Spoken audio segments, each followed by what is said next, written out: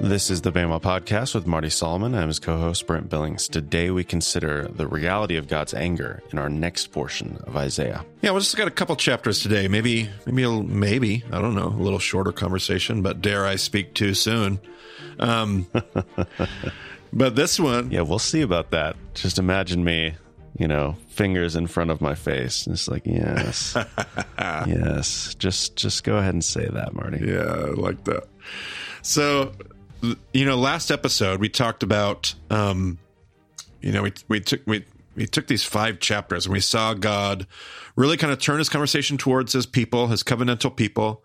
Spent a couple chapters talking about their pride, a chapter talking about their stubborn, obstinate ways and where it leads, inviting them into a choice to pick where their allegiance lies, talking about what it looks like if you choose allegiance to God's kingdom and God's way. And then kind of saying the choice is yours, and kind of ending with this almost poetic vision of where this story is headed, what God's going to do. And you can choose to be a part of it, or you can choose to not be a part of it. And that episode kind of ends with almost like this, yeah, we can do this. And then it doesn't take but one page. You just turn one page of Isaiah, and we're back to the harsh reality of we choose no. We choose no, and you and I choose no. We choose no today. And so the passage today isn't necessarily pointed directly at God's people. We're going to see that here in just the first few verses.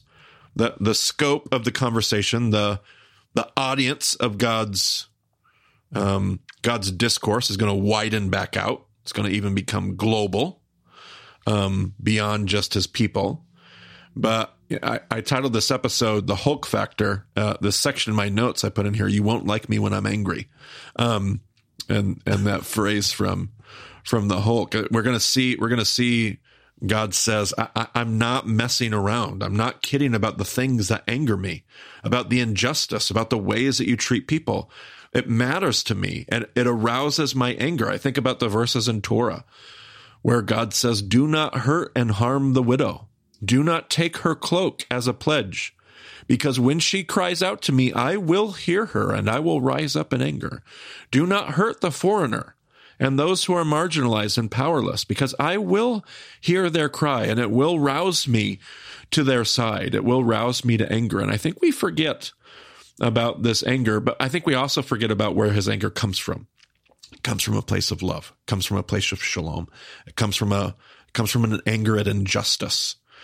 And so we're going to take a look at that anger today, and we're going to see one side of the anger and then the other side of the anger. But we're going to start in Isaiah 34, and you can give us the first little chunk here, Brent. Come near, you nations, and listen.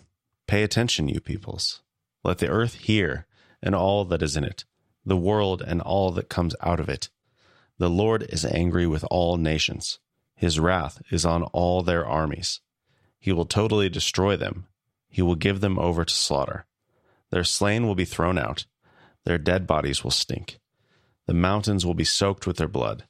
All the stars in the sky will be dissolved, and the heavens rolled up like a scroll. All the starry host will fall like withered leaves from the vine, like shriveled figs from the fig tree. Yeah, so we have this. Where was the reference to Edom in that, Brent? Was there a reference to? It is in the next verse. It's in the next verse. So it's in the next verse but to be clear, before we hear God reference Edom, this was most definitely a global pronouncement. It was all nations and their armies. It was the whole world, you said, and very early in the passage. So this anger of God, like I think it was last episode, Brent, you brought up the state of our world right now as we record this episode. I mean, we got wars with Ukraine and Russia. We've got the last episode, though. 2 weeks. We're recording this 2 weeks before before it comes out. So who knows what's happening in the next 2 weeks? Seriously, goodness gracious, as the truth. Pretty short recording lead time for us. Yeah, but like things are so dynamic. So who knows? Yep. But as you and I talked today, things are a mess with Israel and Hamas and Gaza. Things are a mess with Ukraine and Russia. Things, who knows what could be a mess with Taiwan and China in the near future. This has been the state of the world for a very long time. And how does God feel about all of them and all of their armies? All of this violence? I thought that God was on one side or the other. I thought that God had favorites and that he protected. In this passage, how is it depicted, Brent? Well, pretty violently. I'm trying to think about this in the Greg Boyd cross vision sort of sense. Okay, another callback. Yep. The Lord is angry with all nations, but then it kind of like narrows it a little bit. His wrath is on all their armies. Okay, He will totally destroy them.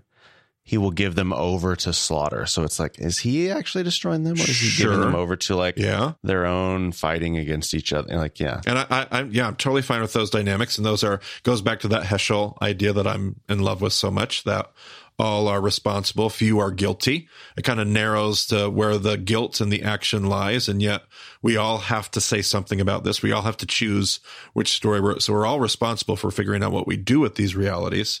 But yeah, no, that's well said and well spoken. But it's definitely all nations you read and their armies. Indeed. So it's not like it's not universal as in individuals and people, but it's certainly not, there are no favorites here in this first paragraph. This is all nations and their armies. It's all of the silly allegiance to the myth of redemptive violence. It's all of it as I hear it. Well, it's let the earth hear and all that is in it, the world and all that comes out of it. Like even maybe not even the nations, like maybe something bigger than that. I don't know. Yeah, absolutely. Okay, give us the next little bit, because now it's gonna actually point out some names here and narrow its focus, and maybe there's a reason why. Maybe it is about this person in this group, and maybe there's other reasons why. Let's find out. My sword has drunk its fill in the heavens. See, it descends in judgment on Edom, the people I have totally destroyed. The sword of the Lord is bathed in blood. It is covered with fat, the blood of lambs and goats, fat from the kidneys of rams. For the Lord has a sacrifice in Bozrah and a great slaughter in the land of Edom. And the wild oxen will fall with them, the bull calves and the great bulls. Their land will be drenched with blood, and the dust will be soaked with fat. For the Lord has a day of vengeance, a year of retribution, to uphold Zion's cause. Edom's streams will be turned into pitch, her dust into burning sulfur. Her land will become blazing pitch. It will not be quenched night or day. Its smoke will rise forever. From generation to generation it will lie desolate. No one will ever pass through it again. The desert owl and the screech owl will possess it. The great owl and the raven will nest there. God will stretch out over Edom the measuring line of chaos and the plumb line of desolation. Her nobles will have nothing there to be called a kingdom. All her princes will vanish away. Thorns will overrun her citadels, nettles and brambles her strongholds. She will become a haunt for jackals, a home for owls. Desert creatures will meet with hyenas, and wild goats will bleat to each other. There the night creatures will also lie down and find for themselves places of rest. The owl will nest there and lay eggs. She will hatch them and care for her young under the shadow of her wings. There also the falcons will gather, each with its mate.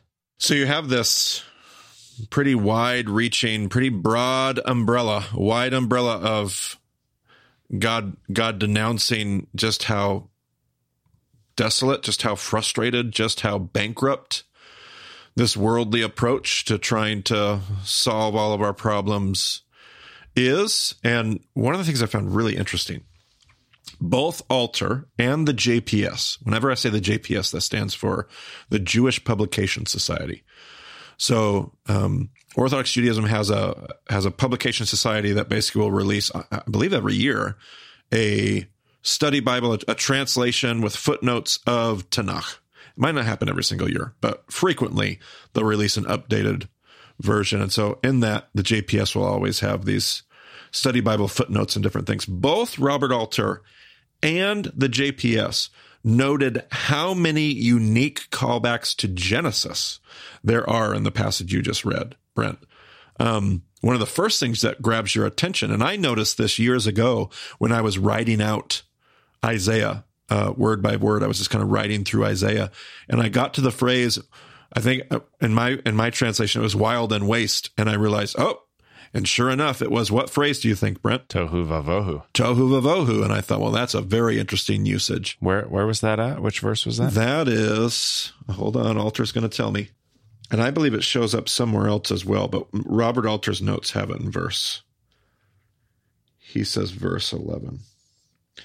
The line of welter, the weight stones of waste, the invocation of welter and waste, tohu vavohu of Genesis 1:2, is pointed an activity of building will be undertaken, but with the aim of irreversible destruction, restoring this land to the condition of primordial chaos. It's split. So in the NIV, it says the measuring line of chaos and the plumb line of desolation. So chaos is the tohu and desolation is the vohu. Well, there you go. I know that I ran across it in Isaiah elsewhere, where it was a one phrase altogether. And I'll have to remember where that. I'll have to go find that and figure out where it was. But we don't have to do that. Let the listener seek it out. Let the listener, he who has ears and a keyboard, let him let him research. Is there a link I can put in for the JPS if someone's interested in looking at that? All of mine are hard copies. I don't know if there is one online. I'll see if I can find a good link, and whether it's an online version or just a link to whatever printed version. The one I'm using these days is the Jewish Study Bible, 2nd edition, put out by Oxford, but they utilize the JPS as their footnotes. I have 3 or 4 different JPSs, but this is my most recent, up-to-date version, and I've really liked it. It's good. So there's the tohu vavohu. There's Edom, and Edom is connected to who? What character, Brent? Cheating again, Esau. I'm looking at the note here. Yep. So Esau, you have Esau connections. You have Edom.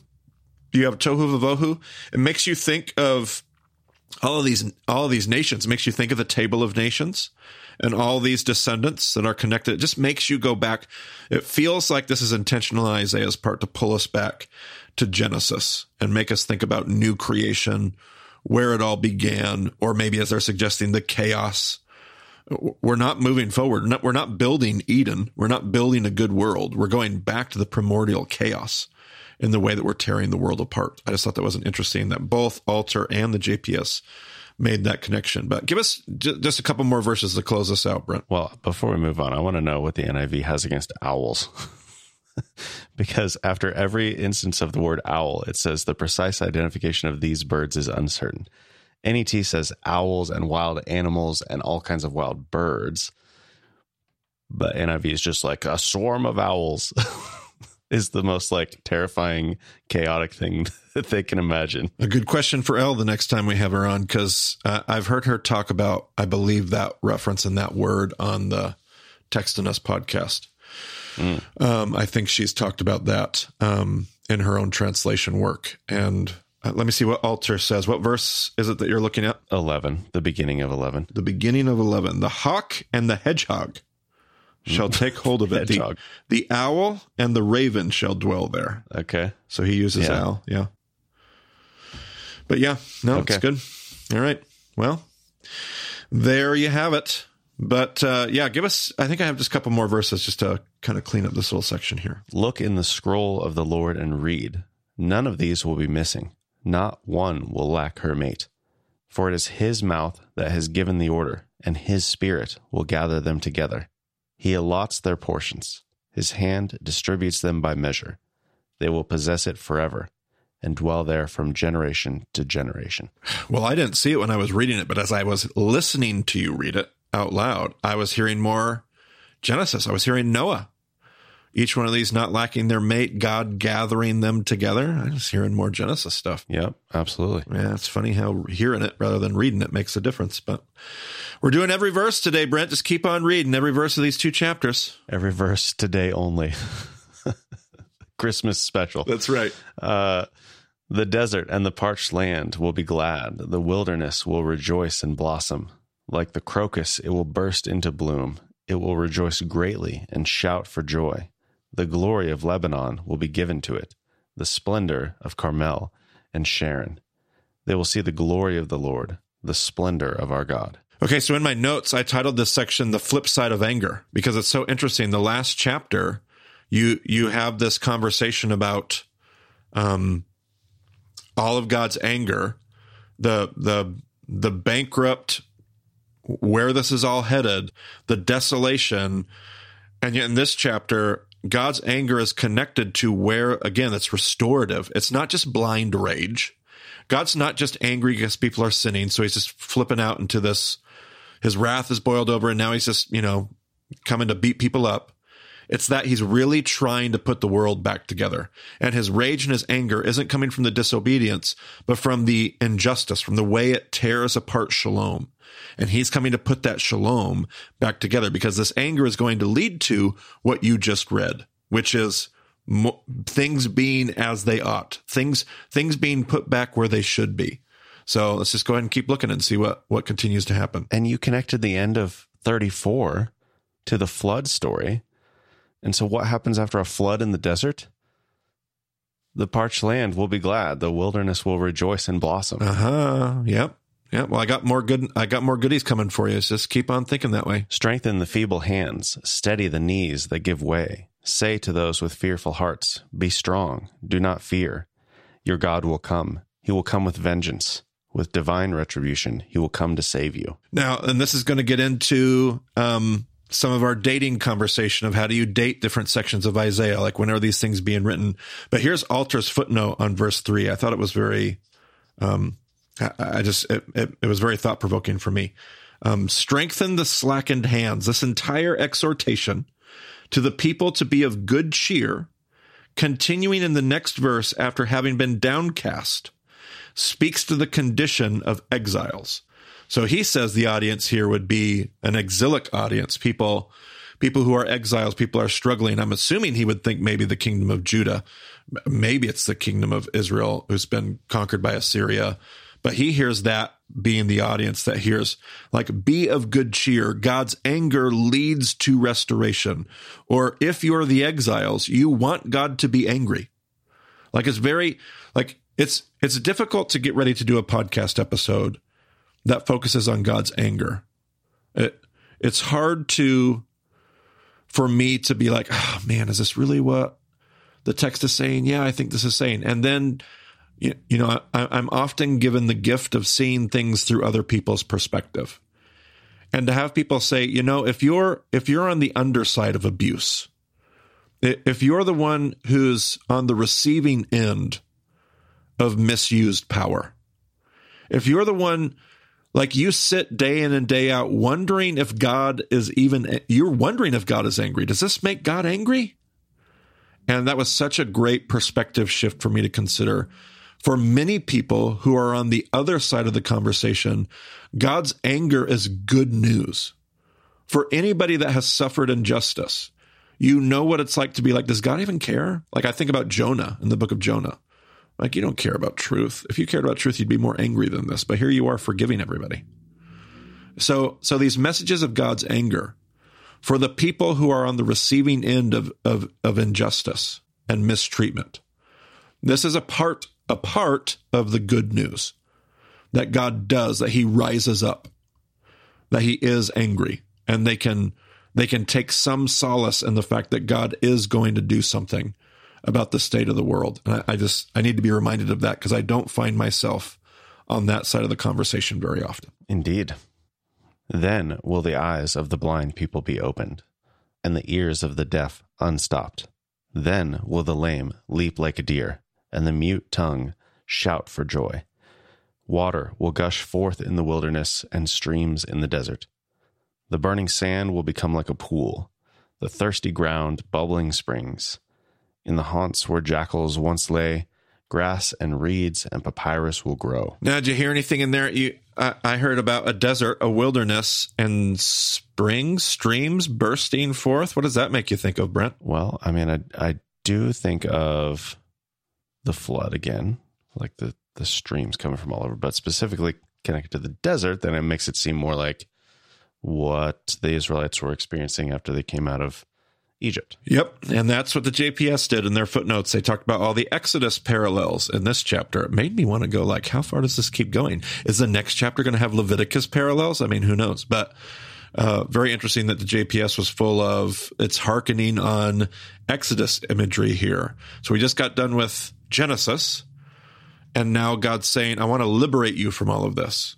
I want to bring you out of that nonsense, and I want to start doing something new. So at least the Genesis Exodus play. I don't know if it goes any further than that or not, but that Exodus parallel, after just hearkening off of the Genesis chaos parallels, I found that to be super interesting. Made my notes. And a highway will be there. It will be called the way of holiness. It will be for those who walk on that way. The unclean will not journey on it. Wicked fools will not go about on it. No lion will be there, nor any ravenous beast. They will not be found there. But only the redeemed will walk there, and those the Lord has rescued will return. They will enter Zion with singing. Everlasting joy will crown their heads. Gladness and joy will overtake them, and sorrow and sighing will flee away. And that will bring us to the end of whatever you want to call this poetic prose section. We're going to head into, in our next episode, we're going to talk about what I would call the redaction sections of Isaiah, historical, Isaiah 36, 37, 38, 39. And you have these 4 chapters that kind of bridge the gap between what most scholars would call first Isaiah and second Isaiah. So we've just gotten done with that first little section. But yeah, I found today's conversation just super helpful in that I need to remember that God's anger, it's too one-dimensional in my mind, theologically speaking. And that's because I've lived a very comfortable, very privileged life. It's just the reality of where I was born and how I was raised and who I am. And I've had it relatively easy. And I have to remember, I only relate to anger in a far too narrow theological way. And it's so helpful for me to see God's anger in relation to his restoration, to see God's anger in relation to justice, to see God's anger in relation to, this isn't blind rage. This isn't God flipping out and having a tantrum. This is God angry at the way his beautiful world, his good world, Tov Meod, is being torn apart. And it makes him angry, and he longs to put it back together. And it's an anger that's restorative. And that there's a place for God's anger. We need God's anger. But how crazy. I usually spend all this time trying to deconstruct all of this theology about God's wrath. I think appropriately so, because we do something else with God's wrath over and over and over again. But to overcorrect and throw that baby out with the bathwater would be a horrible mistake, because God's anger and wrath is so appropriately needed in all of the right places. And that's what I wanted to think about today. And I don't know if you've got a bunch of questions, Brent, but I cannot remember the last time that I did an episode in 25 minutes. Well, I do have a few ideas. First of all, I'm going to jump in as a Reed Dent character and say that poetic prose would be an oxymoron. Prose is the non-verse poetry sort of thing. So we're entering into prose, then, would be the way of putting it. Yes. So settle down, Reed. I took care of it. All right. I don't need any more Reed in my life. There's just enough Reed. Well, the good news is Elle is joining us for the next episode. And I feel like it could get a little spicy as we talk about the topic of redaction. Her and I don't necessarily agree about everything when it comes to authorship in the Bible, so we may have to get into some of that. Maybe. It's going to be great. I think I'm going to get a beach chair, but it's also winter, so I'm just going to sip on some hot chocolate while the two of you go back and forth. You will be the Michael Jackson eating popcorn gif, is what you will. Yes, exactly. So I will do that. But this episode that we're talking on right now comes out right before Christmas, and we're having a break next week. So real-time listeners are going to have 2 weeks to chew on things. Okay. And I think because of, bringing Elle in and the depth of the topic and, all the stuff that we're going to try to cover next episode, we're not going to have time to do this. I'm kind of curious, Marty, if you were to do a long review of sorts of what we've been through Isaiah so far, how would you summarize this first half of Isaiah? that we've covered. I mean, I can cheat. You've been cheating today, so I'm going to cheat, and I'm going to look at my notes, and I'm going to say... Why are we going to take notes if we're not going to look at them? That's so true. Hopefully that's acceptable behavior. So true. I love it. I mean, I titled this whole first half of Isaiah as a father disciplines his sons. Because it really is the hard part of Isaiah. There are some beautiful moments, and I mean, obviously Isaiah 5 in the vineyard, and there's just some beautiful moments of Isaiah in Isaiah 1 through 39. But it's also full of a lot of really difficult things and prophetic wrath and God's fire and anger, as we looked at today. But you want to frame it within the context of the loving. You don't want to forget everything you've learned about God up to this point, that God is a father, that God is a husband, that God loves, that God's full of mercy, that God is forgiveness. But God is out of patience because you are hurting other people. Like these things matter. These stories that we give ourselves to matter. The allegiance that we choose, it matters because it hurts people, not because of the theological orthodoxy of our belief system. I mean, that only matters because of what it does to people. God cares about, and not just people, but all of his creation. God cares about all of his creation, all of it. And the things that we do and the things we give ourselves to, it either builds that world, it helps God create a world of Eden, of shalom, of delight, or it distorts that world and it pulls it apart and it tears it down and it's destructive. And God doesn't like that destruction because he loves his creation. He loves all of his creation.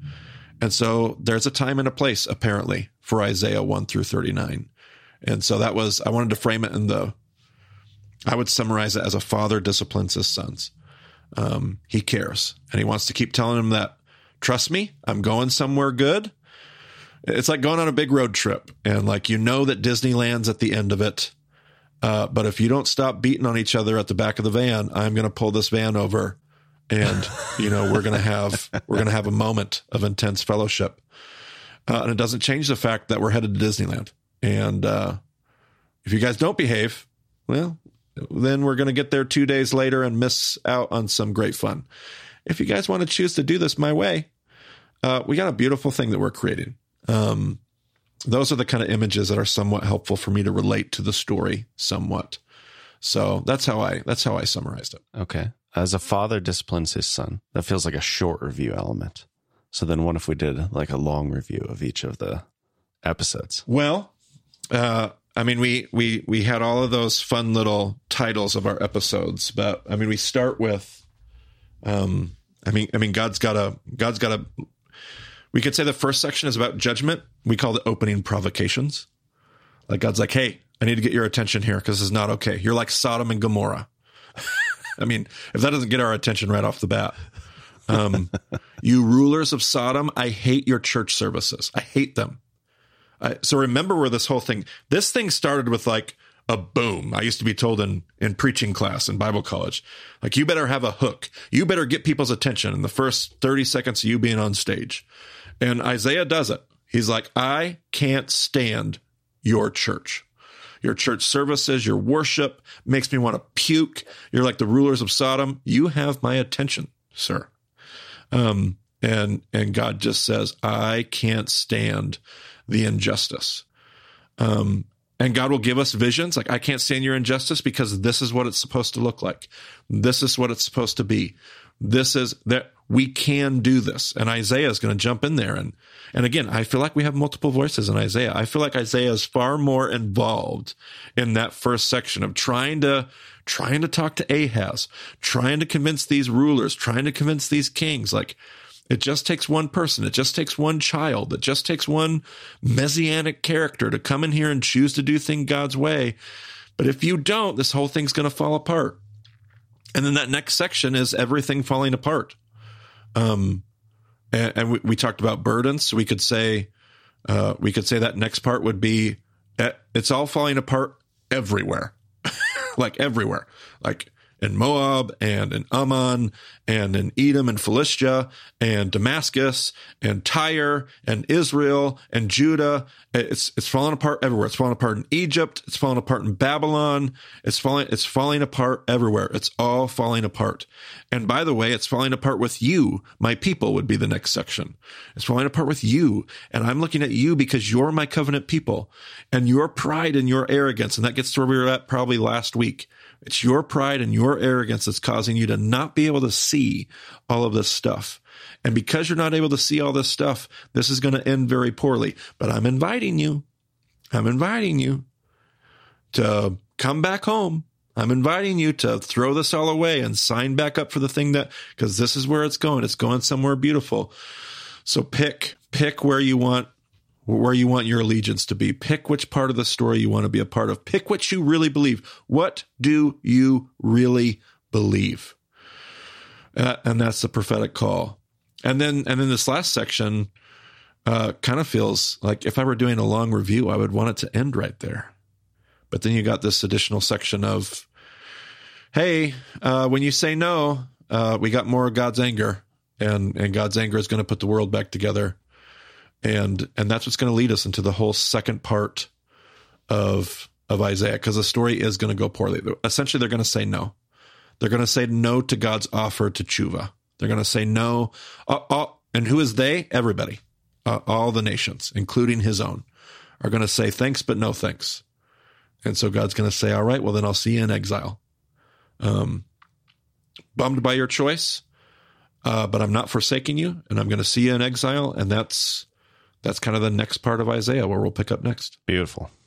A return to form with the review, although a review at the end is a little bit unusual. Yeah, I'd have to work on just trying to clean up the breaks a little. And you caught me unawares there. I was unprepared, but if I had enough time, I could script it out a little bit and chunk it and be good. That's the nice thing about the review is when you do it every time, you refine it and you perfect it, and you know, it gets down deep inside, and it's absolutely true. Part of your thinking. Yep. Absolutely true. Yep. Okay. A couple other things for people to do if they have, a couple weeks and they're looking for some study. You mentioned as we went through there, all the other nations that were brought up. I think that was episode 367, the burdens episode. Yep. Go check out that presentation, see what the other prophets are saying to those nations as well. That could be a good time in the text. And then also the idea that we talked about this episode with the parallels to Genesis and then to Exodus. Read on in Isaiah and see if those parallels continue through the rest of Torah. Absolutely. It was great homework. Whatever you do, get into the text. That's the idea. And wrestle with that text and what it actually means to us, not just as an object of study, intellectually, cerebrally, but somehow try to bridge that gap to, and how am I walking away different and changed? If you're the other, where you internalize everything, try to remind yourself that Isaiah wasn't written to you personally. But remind yourself there's a history and a context, and that is what we get to learn from. Because if we start to internalize these prophets too much, they start to kind of go backwards on us. So good reminders. And all of this done, of course, best in a discussion group. Always. So go to BamaDiscipleship.com, find a group, start a group, get in touch with us through the contact form if you want to get on the map. All of that stuff's there. All of our upcoming events, everything else is on the website. So thanks for joining us on the Bema Podcast. We'll talk to you again after the break.